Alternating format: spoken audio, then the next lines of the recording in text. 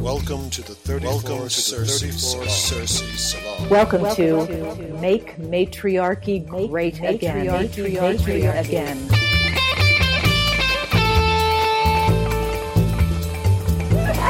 Écossais interagir tout au long de ce cours. Dans cette Ich habe eine Preismarke in meiner Unterhose.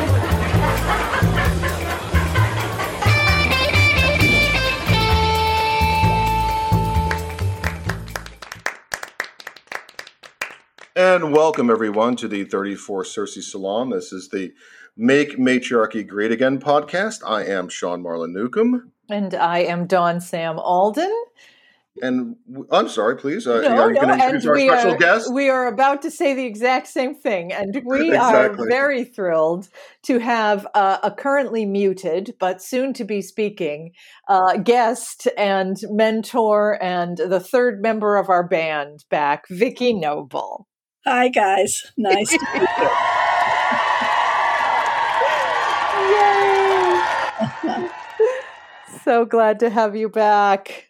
Yeah, wonderful to be here.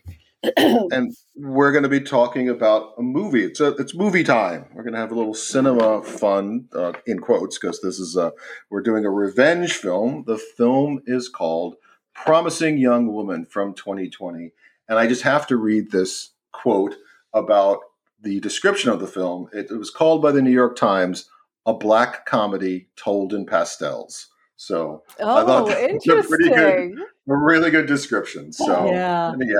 Black comedy, yeah. Told in pastels. We all three of us just rewatched it so that it could be fresh in our minds for this podcast. And I was noticing how the color palette of the movie is very pastel.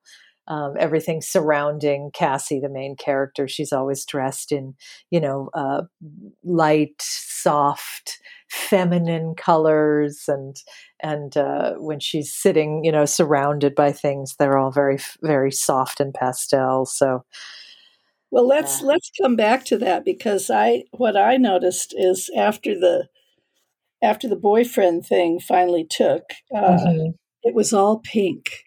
Yeah. They put her in pink. Yep. Yeah. Well, the house too. Her parents' house is just this That's kind of true.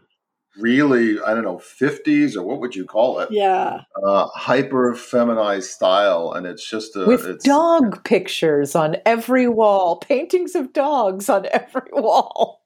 Yeah, and pink everywhere. Huh? Well, and pink everywhere. Yeah, pink everywhere. Yeah.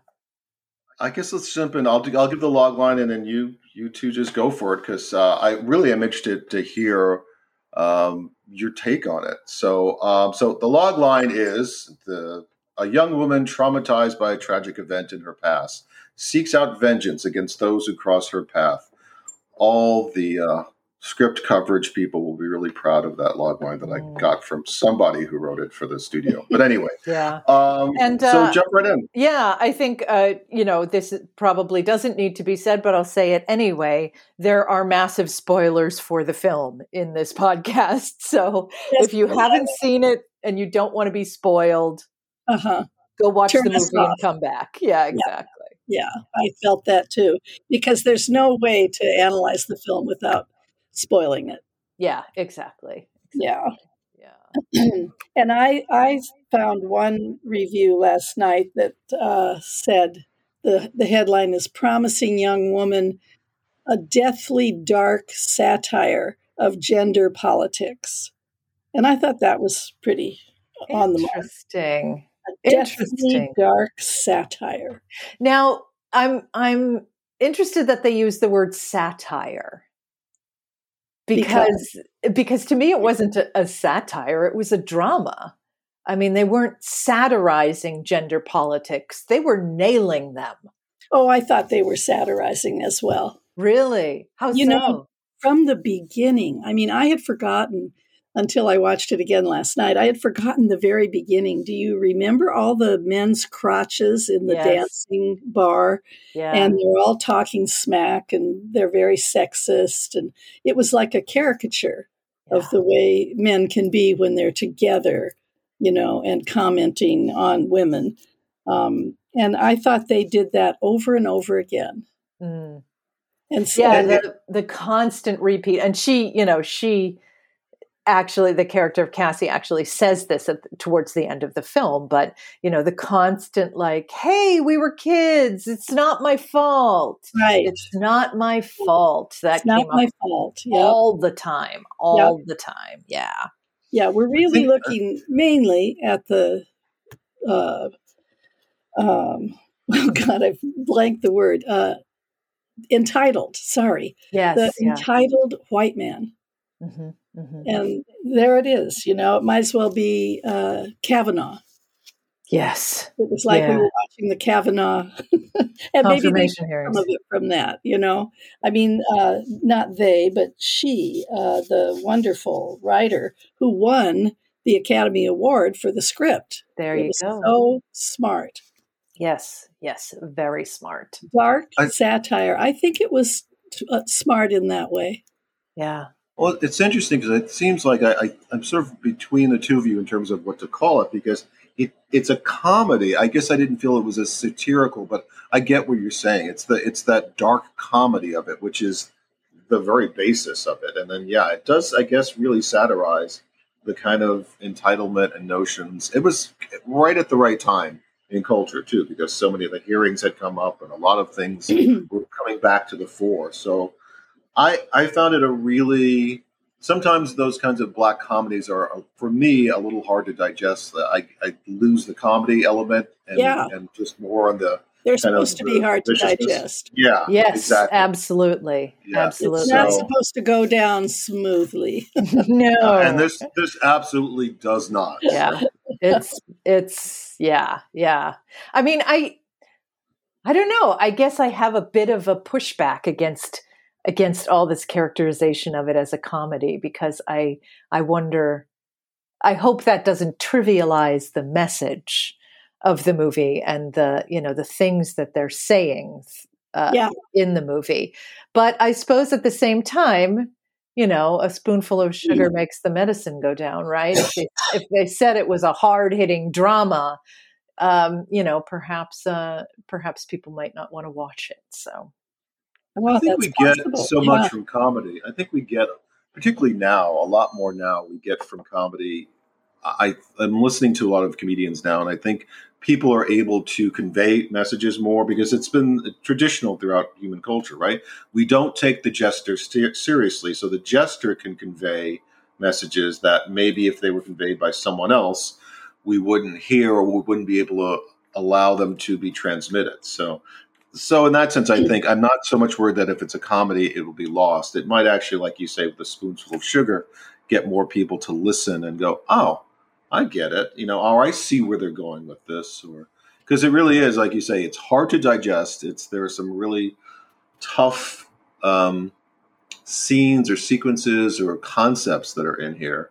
But it's still a perfectly nicely crafted movie. Oh, it's beautiful.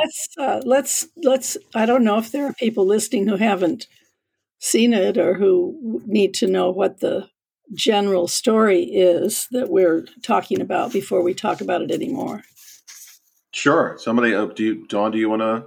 Yeah, sure. So a young woman who has dropped out of med school despite the fact that she was a promising young woman, that she was, really smart and wanted to be a doctor her whole life, and is basically she's basically walking around in a fog, a PTSD depressed fog.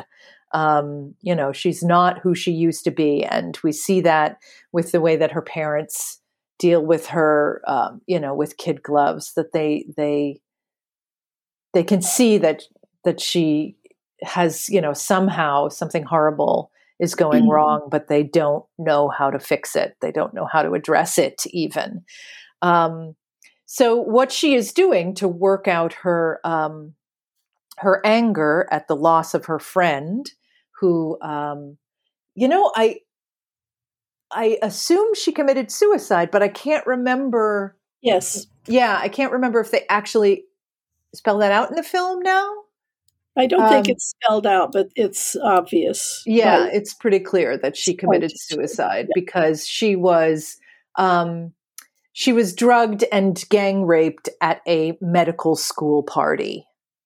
And it was filmed, and it became, like the joke of their class, that, she was so drunk that she just lay there and took it.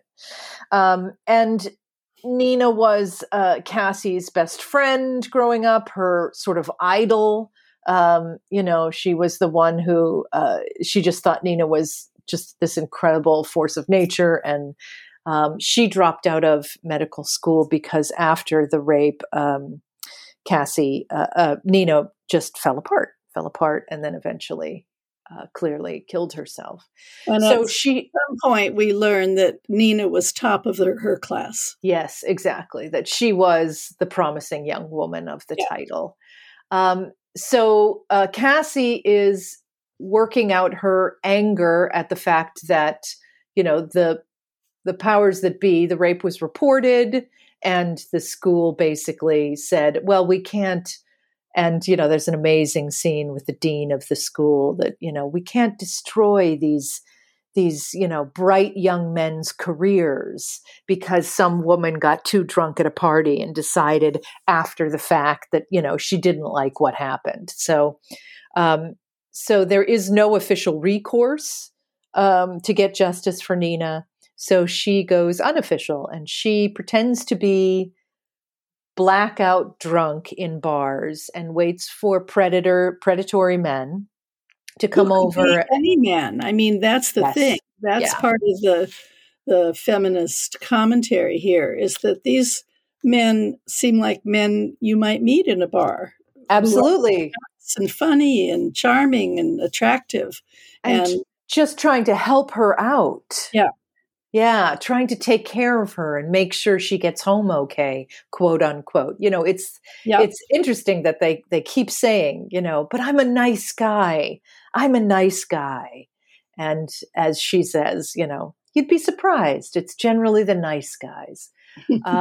So what she does is she goes to, a different bar every night, dressed up, dressed to kill. And she pretends to be falling down drunk and waits for some predatory guy to come up to her to offer to help her out, and instead, of course, take her home and try to have sex with her while she is unable to stop him and from doing so. Unconscious. Yeah, practically unconscious.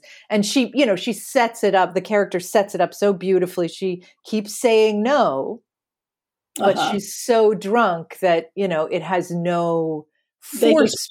They just steamroll right over it. Exactly. Yeah. And then at the point where they've actually committed themselves and it's 100% clear that they are intending to rape her, she immediately, she switches over to exactly how sober she is.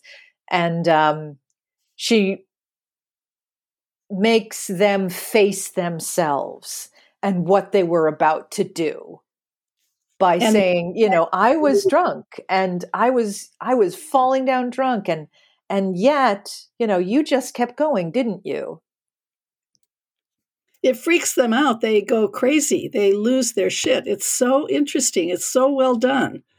Yeah. The confrontation. Yeah. They call her crazy. They call her a psycho bitch. Yep. They try to turn it all back on her. Yeah, I'm a nice guy. Yep. Yeah. Yeah. They turn every single step of the way, building from these small events that are basically nonviolent in any way, building and building to the final scene that maybe we won't talk about until we get there. Yeah. And each one turns on her as soon as he's awake to his shame.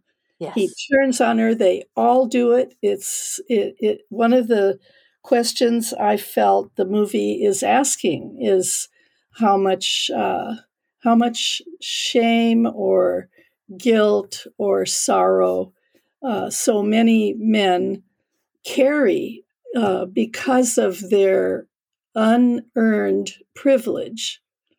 At least that's one of my takeaways from it. Can you explain that a little more? Well, privilege is a funny thing. It maybe sometimes we are privileged in certain areas of our lives because we've earned it in some way, But most of the time, privilege is something unearned. It's something born into. It's, we say white privilege. We understand that no matter how intelligent or liberated any of us is, if we're white, we have white privilege. Yes. And that's how it is for men in patriarchal culture. All men, down to the lowest on the ladder, all men have male privilege and are able to make lewd comments to women, for example, on the street. Or, it doesn't matter your class background, your economic background, the job you have, the status you hold in the culture. Male privilege is a given. Mm-hmm. And so I think underneath any kind of privilege like that is some sort of guilt or shame or sorrow. Mm-hmm. So that's that's my opinion. And I think that the point that the movie is making is that rather than face that and make amends for it, sort of like the character of the lawyer, Alfred Molina's character that she goes to see. I had completely forgotten this scene, so I'm glad I rewatched the movie.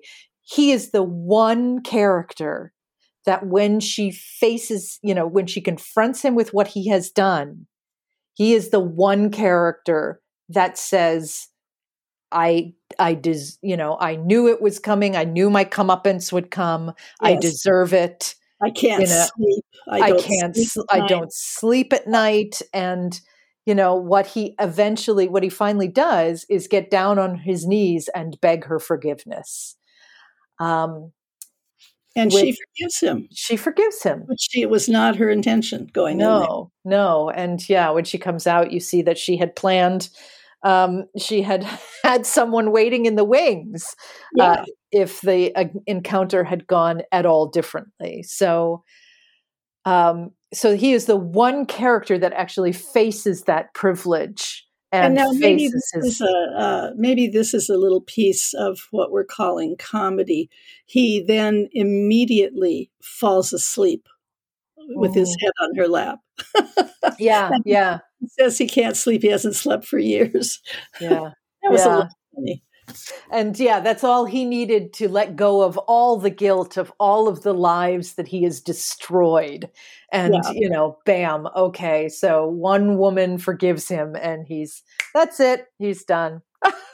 So one thing that they did in the structure of the movie is that she sets out to do certain actions. This is in addition to the going out at night and luring men into her little trap. The actions she sets out to do are numbered with Roman numerals on the screen. Number 1, Madison. And Madison was her old friend. The third school chum. Yeah, a school chum. The third friend in the trio of Cassie and Nina and Madison. And so, but Madison was one of the ones who refused to see what had happened and who stayed with so often what happens with male identified women or women who are afraid to step out of place in the culture is that they deny what men are doing. And in that way, they collude. Yeah, they throw other women under the bus in order to keep themselves safe. And she did that. And so Roman numeral 1 is her first action taken very deliberately and very intelligently, sort of trapping the person in their own denial. Yeah, And she sets up a situation where the person is going to experience exactly what they refused to acknowledge that Nina experienced. yes, exactly. And what they always have denied to her face. So, Right. yeah, that was powerful, very powerful. And then the second Roman numeral action was Dean Walker, the dean of the school, the medical school, and the one who she seems to have forgotten, but she's the one that Nina went to Right. make her complaint. And so she's confronted very directly by Cassie and denies it until Cassie does a trick on her, Right. and until it becomes personal when, Yep. Where her actual, again, she's put in the position that she refused to accept actually happened. And, the way that happens is that Cassie basically tricks her high school daughter into thinking that there's, the band that she's crazy about is going to be at a diner. And so she takes her to that diner where she's sitting and waiting. But what she does is tell the dean that she picked up her daughter and brought her to the exact same room where Nina was brutalized. Where some great young guys are really excited to meet her. And they're all drinking and, they're partying. It's going to be great. They're going to have a great time. And I'm sure that your daughter will be fine because they're such bright young men. Yeah. So, but each of her setups was really powerful in that way. Yeah, was surgical. None of this is spontaneous or irrational. Yes. At no point is she irrational. One of the things I object to in general in the reviews and the general kind of description of the movie is that they keep calling her a sociopath. And some of the reviews describe her that way because she's icy cold in her execution of these different actions. But she's not a sociopath. We see her coming unhinged. We see her emotions each time. After the Dean Walker incident, she stops the car. She's just stopped on a road. Yes. And a guy in a car pulls up next to her and yells obscenities at her. And why is she so crazy and, to be in the middle of the road? And she gets out of the car and picks up her tire iron and takes it over and basically breaks his windows and his lights and scares him. She takes out his tail lights and shatters his windshield. And he calls her names and does that thing that men do. He just goes berserk and turns it all on her. And at that point, after that, she's quite undone. And there are several times in the movie as it develops and as her character comes more and more into character, she is really not a sociopath. Yeah, you see the toll that it is taking on her. Right. She's devastated. She's devastated over and over again from the original devastating events. Yeah. Yeah. And go ahead. Yeah, go ahead. Well, I have a whole thing I want to talk about. Okay. About it not really being a revenge movie, but yes. So let me just sort of finish on the point that you were talking about is that, and we see her, after she visits Nina's mother, and Nina's mother says to her, "You've got to stop. Yeah, you've got to let it go." She does. She makes the decision. She throws away her book. Yep, she throws away her book. She lets it all go, and she turns towards having a life again. She throws herself into the relationship, and she decides to be vulnerable to she this decides guy. to be vulnerable. Yes, and then they dress her in pink. Yes. Yep. Yep. And there's but of course, because it's a man's world, and because this is the way, things go. The moment when, now that she's given it all up and she's decided to be vulnerable, of course, the last piece of information falls into place. And even the one guy that seemed like a nice guy, that seemed like a good guy, turns out to have been a bystander in the incident, in Nina's rape, and did nothing about it. Awkwardly laughed, but nonetheless laughed at what was happening to Nina. And that, I think, is the final devastation for her, is that tape. And hearing, she's just fallen in love, and now she can't have that. And I think it's so obvious how terribly these things ruin women's lives. And yes. Nobody wants to admit that. It's always, even now in 2022, it's still dealt with as if it's not that serious. And as what if it's about? Yeah, as if it's a fact of a woman's life. Yes. Because this is patriarchal culture. When a woman is brutalized or, even molested, the degrees of which a woman will be brutalized, even if it's just, and I put that in quotes, being molested on the street or being catcalled or whatever, all of these little cuts, death by 1,000 cuts, all of these little assertions of microaggressions, assertions of male dominance.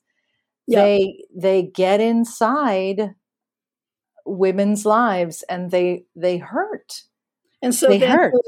Her Roman numeral number 3 action is when she takes the tape to the hospital and gets him in his office and has him start watching it without knowing what he's watching. Right. And then he acts just like they all act. He acts, he turns on her in his shame. He's exposed. It's clear that he participated and didn't do anything about it, didn't take an action in the other direction. It's so sad. Yeah. It's so incredibly sad. And so at that point, I think she's just really, then she's going to go into action on her 4th action, which is to go to the bachelor party.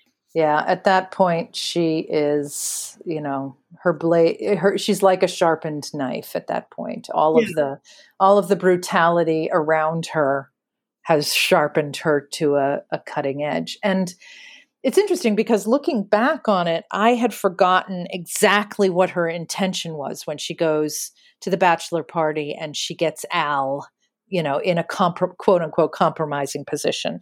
And she's brilliant in how she sets this up. She understands, she really has a solid understanding about the way that these men are going to behave in the group, in the pack dynamics of them. And how they're going to treat her, thinking that she's a prostitute or a stripper. Thinking that she's a stripper, and how she'll have a certain amount of ability to make them do things because of the situation that they're in, because they know she's harmless, because they know at dominance and submission. Exactly. So she gets Al in this compromising position. And for some reason, I had thought in my mind, I had gone back and rewritten the movie and said that she was intending to castrate him. Oh, no. But no, it's not. It's barely. She just intends to cut Nina's name on his skin. Yeah. It's not even close to what Nina went through. No. Not even close. So the big spoiler, everybody, right? You haven't seen the movie, is the big shocker. The first time you see the movie, this is so shocking because nobody ever does it this way. Yeah. She actually it becomes overpowered by him. Anyway, I won't say all the details, but he murders her. And when that happens, you can't believe it. Yeah. I can't. The whole time, it must have taken 5 minutes, and I was just like, no, they're not going to do this. No, right. She's going to get away. She's going to, at the last minute, she's going to go and come back to life. Yeah. Nope. It doesn't happen. And then in the morning, when his friend comes and finally realizes what has actually happened, he does that thing that we call male bonding. Al, this is not your fault. You didn't do anything wrong. This was an accident, right? Oh, yeah, okay.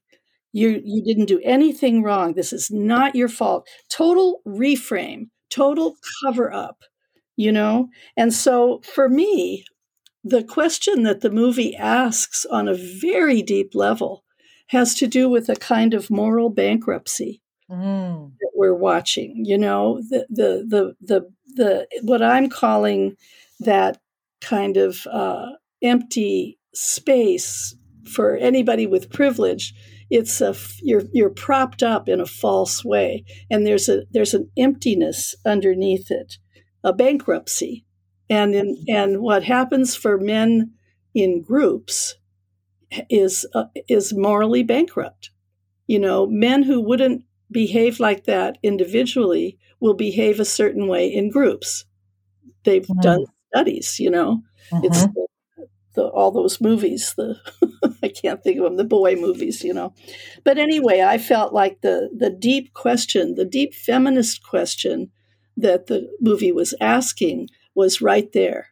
Like, okay, what does this have to do with men? What does it have to do with patriarchy? What does it have to do with masculinity? I always feel like it's so terribly important that we unbraid masculinity from patriarchy, because in patriarchy,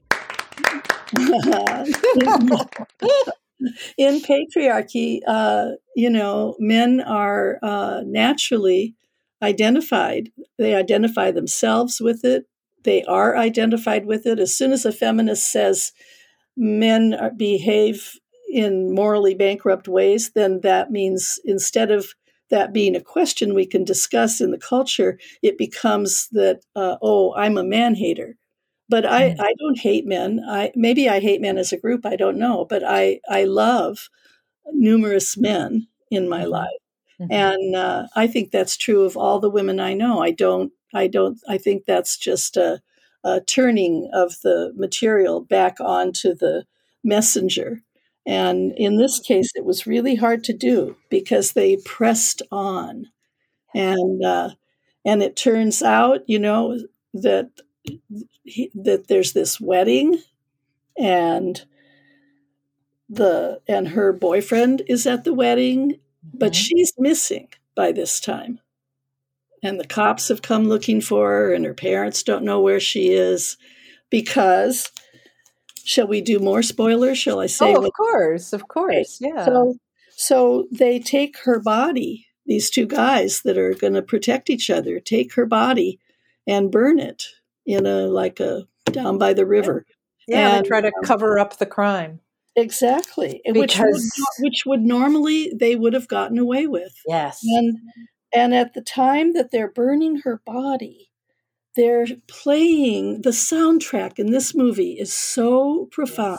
They're playing the ultra romantic, sacrificial romantic song from the original version of West Side Story when Anita sings with Maria. Anyway, if you haven't seen it, that won't matter. But it's just that's the way that irony is used, and what makes it satire, I think, and what makes it also just slightly comedic, but in a very, very dark way. The soundtrack does that all the way through. Yeah. The music that they play is incredible. Yeah. So then we're at the wedding. Yeah. I'm just going to inject quick. the interest, the amazing thing that is just absolutely taken for granted by this group of bachelor party dudes is that her life doesn't matter. Yes. Only his life matters, right? Her death is going to ruin his wedding. And this is the scale of balance, is that his wedding and everything going right with his life is unquestionably more valuable than her life as a human being, right? She was a stripper. She was a woman. She did it. Somehow it was her fault. And they can erase her existence. Yeah. Burn her body and erase her existence, all in the service of making sure that this young man, that no consequences touch this young man who's about to get married. So we're at the wedding. Mm-hmm. And even at the wedding, there's tremendous sexist banter going on because the bride is, what did they say? A bikini model. Yes. And ha, ha, ha, and so she herself is treated like a bimbo, like she's not really there. And then comes the text, the last text to the boyfriend, to the doctor boyfriend. And it's from Cassie. And he knows by then, I think, that she's dead. And the text is something like, I didn't write it down, but it's like, you didn't think that would be the end, did you? Mm-hmm. And then she signs off, love, Cassie and Nina, yep. with a happy face, a little winky emoji. Yeah. And the music playing in the background at that point as the police arrive and they're hauling off the groom and the friend that helped burn the body. He's running away, and it's just chaos. And Angel of the Morning is playing. I mean, really, it was so. The music was ironic. It was, and I think that's what we mean by comedy. And then at the very, very end, when they're running the credits, the song playing is "I'ma Have the Last Laugh." Ha ha. I thought it was pretty good. Yeah. I thought it was dramatically, radically feminist. Yes. And I don't mean in the sense of just a revenge movie. There have been some good revenge movies. I remember Jodie Foster doing one. Yeah. Can't think of the name right now. The Brave one. Thank you. The Brave one. Yeah. I remembered it made me flash back to the 70s and Lipstick. I don't know if anybody's old enough to remember Lipstick, but it was a revenge movie, a rape revenge movie. So there is a genre, there is a category, and this movie fits into it, of course. But yeah. I started to kind of rack my brain after watching the movie last night. I thought, okay, I don't really see it as revenge, what she did. I see it as something else. So what are the other words we might use to describe her very rational process? And I came up with accountability, recompense. Ooh, nice. Reparations, restitution. I don't know if this is so much, but counterbalance, making amends, even maybe atonement. I'm not quite sure. But most of all the words I had in my mind, the one that stuck with me was justice. Justice, absolutely. That's what I was going to say. Justice. Bringing things into balance. Yeah, because Nina never got justice. No. And what she experienced was unjust. Totally. Personally, collectively, in every way, as a gender. Yeah. And so really it was a turning things right. There was something, it was a karmic twist of some kind. And she went through with it, and she knew she might die. Mm-hmm. And she did. but Yeah, she and prepared for that. we see at the end the lawyer receiving a packet, the lawyer that begged her forgiveness. Oh, that's right. Yeah. Yeah, she sends him the phone with the videotape on it, and basically saying, in case I disappear, in case I die, here's all the evidence I have collected, and this is why. Basically, this is who murdered me. And so the same lawyer that acquitted all those men and got rid of the women who were accusing them, he said it was happening all the time. They got paid off for it. Well, that was the strategy that his entire firm used. They had specific people on staff whose entire job was to smear, create a smear campaign against the women who were raped. Yeah. And that they knew that, all it took was one drunk photo on your social media and the jury immediately turned. Yep. Turned against the woman. So that guy who was so remorseful and so unable to go on with his life was actually given the task, a very welcome one, I think. It was his way of being able to make amends.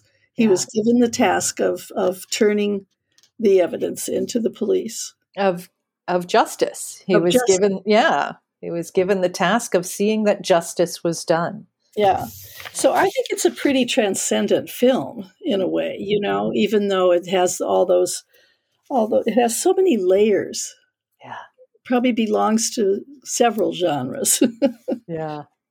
But there was a point where she was out with one of the guys that was going to take her home, and then she, because her doctor boyfriend came by and saw them, it kind of busted the thing up, and she gets obviously really sober all of a sudden. Right. And the guy with her is really upset and really mad at her and really turns it on her like they always do. And he says to her, "Why do you guys have to ruin everything?" Yes. Oh my God. Yeah. And there was that theme running through it quite often. That was repeated 2 or 3 times that these women they're just ruining our fun. They're just ruining everything. Yes. All that good, clean fun. Yeah. Yeah. Of destroying women's lives. Yeah, exactly. Mm-hmm. Mm-hmm. Yeah. I'm sort of reminded in this, it's sort of, as you guys go through this, I'm thinking a lot about when you talk about that one photo that turns the jury. And there are things in immediate pop culture which just completely echo that. And again, it's not choosing sides in a case, but when watching the whole Amber Heard, Johnny Depp trial, the thing that struck me was the desire to put down this person that felt like was preventing someone from having a fun time. And that all you needed to do was show some bad things about her, and just automatically, we have, she's wrong. She's convicted.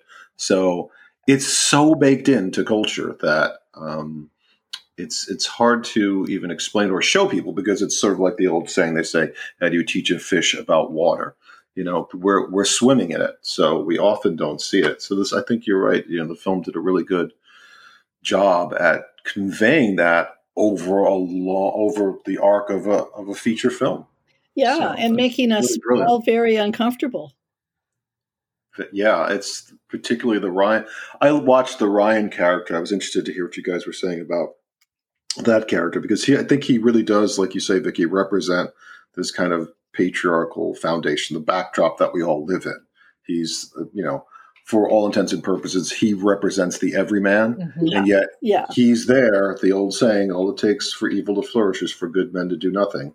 There he is, there he is. There in the video. Doing nothing. It's pretty clear from the tape that he's uncomfortable and shocked by what's happening, but he doesn't do anything because of the peer pressure. Mm-hmm.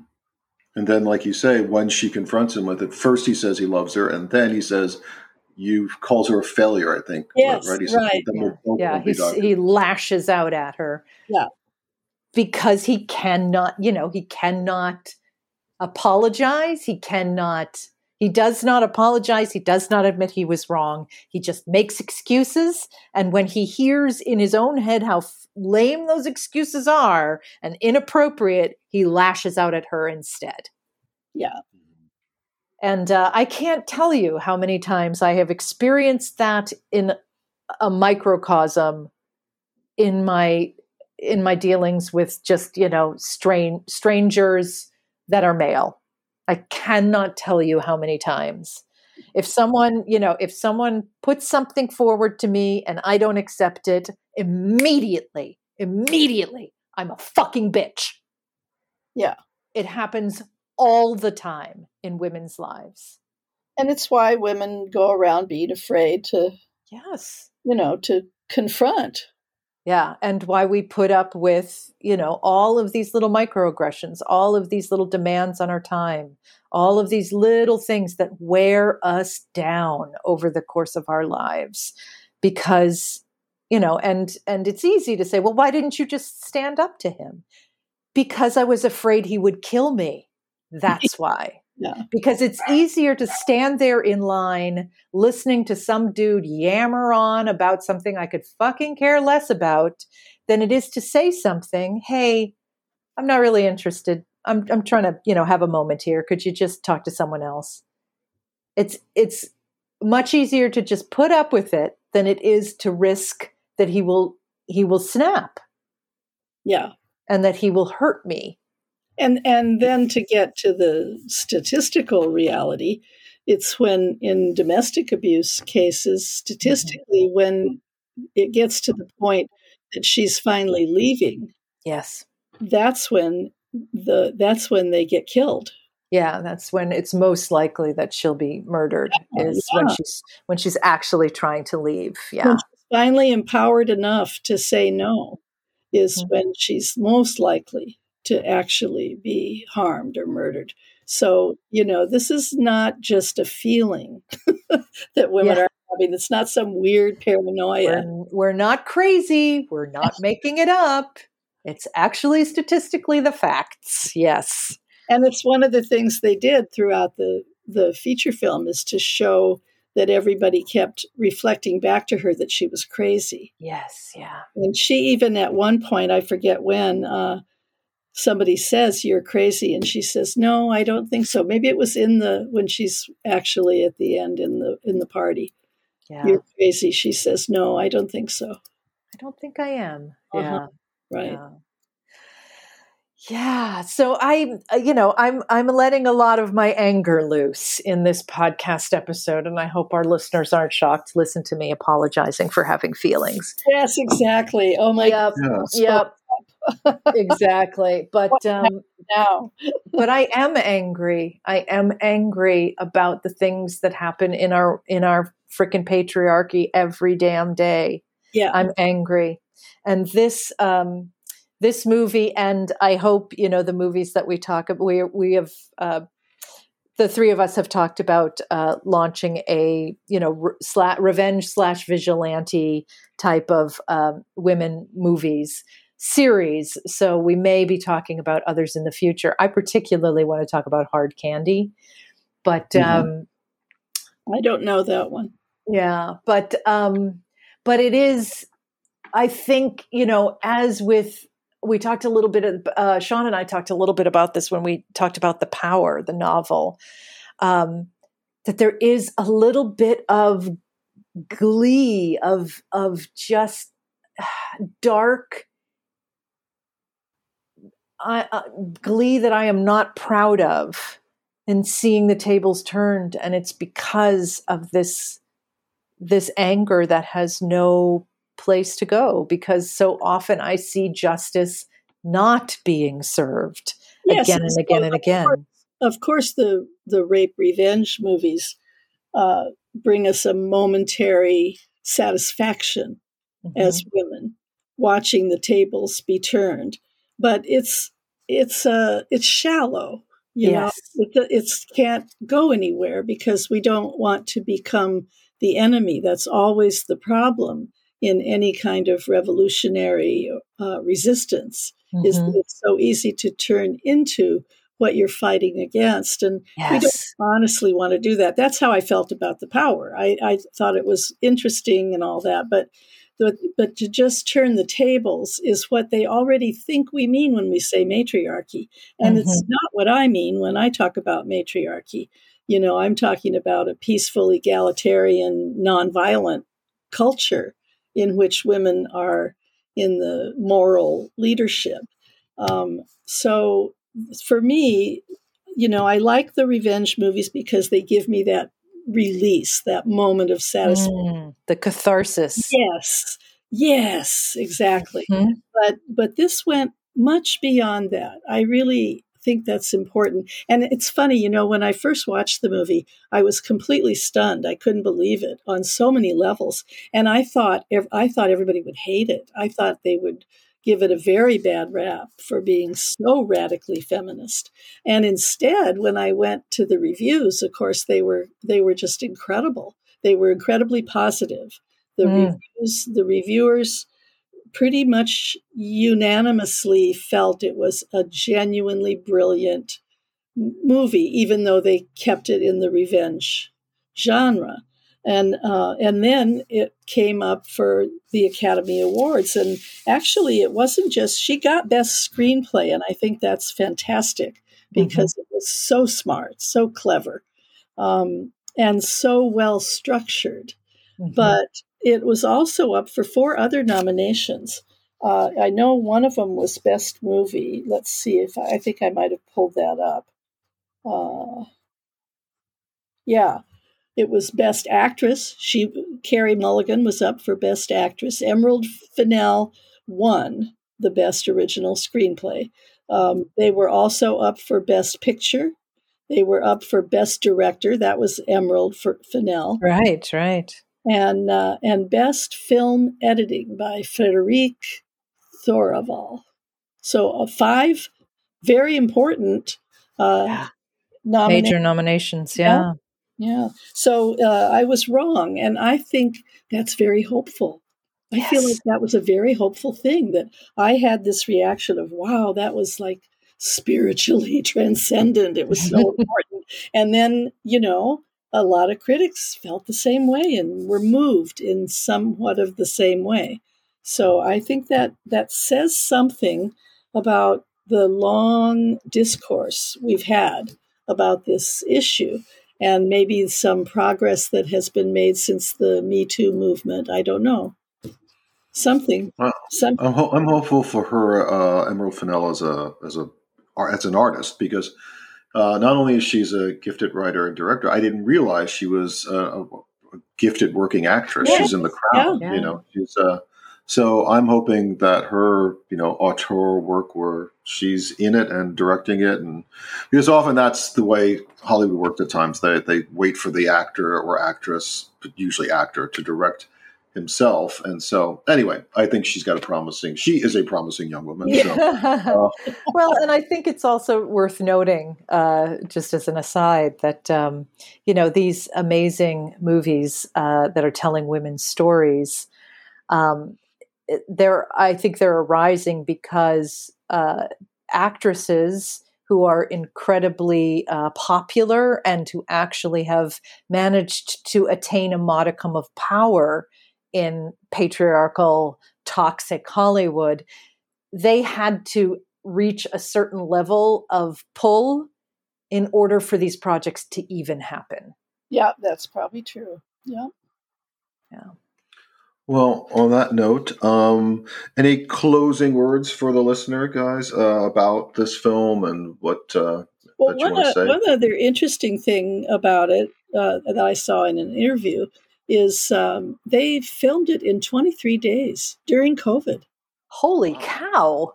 Isn't that amazing? I didn't realize that. That's incredible. I know. And she was, Emerald Fennell was in her last weeks of pregnancy. She said in an interview, Brilliant. she just crossed her fingers. She crossed her legs the whole time and just hoped for the best. And she had the baby about a week later. Nice. Yeah. Nice. very female centered. Do not mess with pregnant women. They have no time for you. They're making a human. They have no time for your nonsense. Oh. Or at least that's how I imagine it anyway. All right. Well, that's certainly a good note to end on. So I want to thank, of course, thank Vicki Noble for gracing us with her presence. Yay. So, yeah. and thank you to Dawn Sam Alden. And thank you. And thank you, Sean Marlon Newcomb. Yep. I'll give myself some There you go. It's only fair. This has been the 34 Cersei Salon, Make Matriarchy Great Again. We've been talking about Promising Young Woman. Thank you all for listening. We'll be back again soon. Take care, everyone, and blessed be. Blessed be.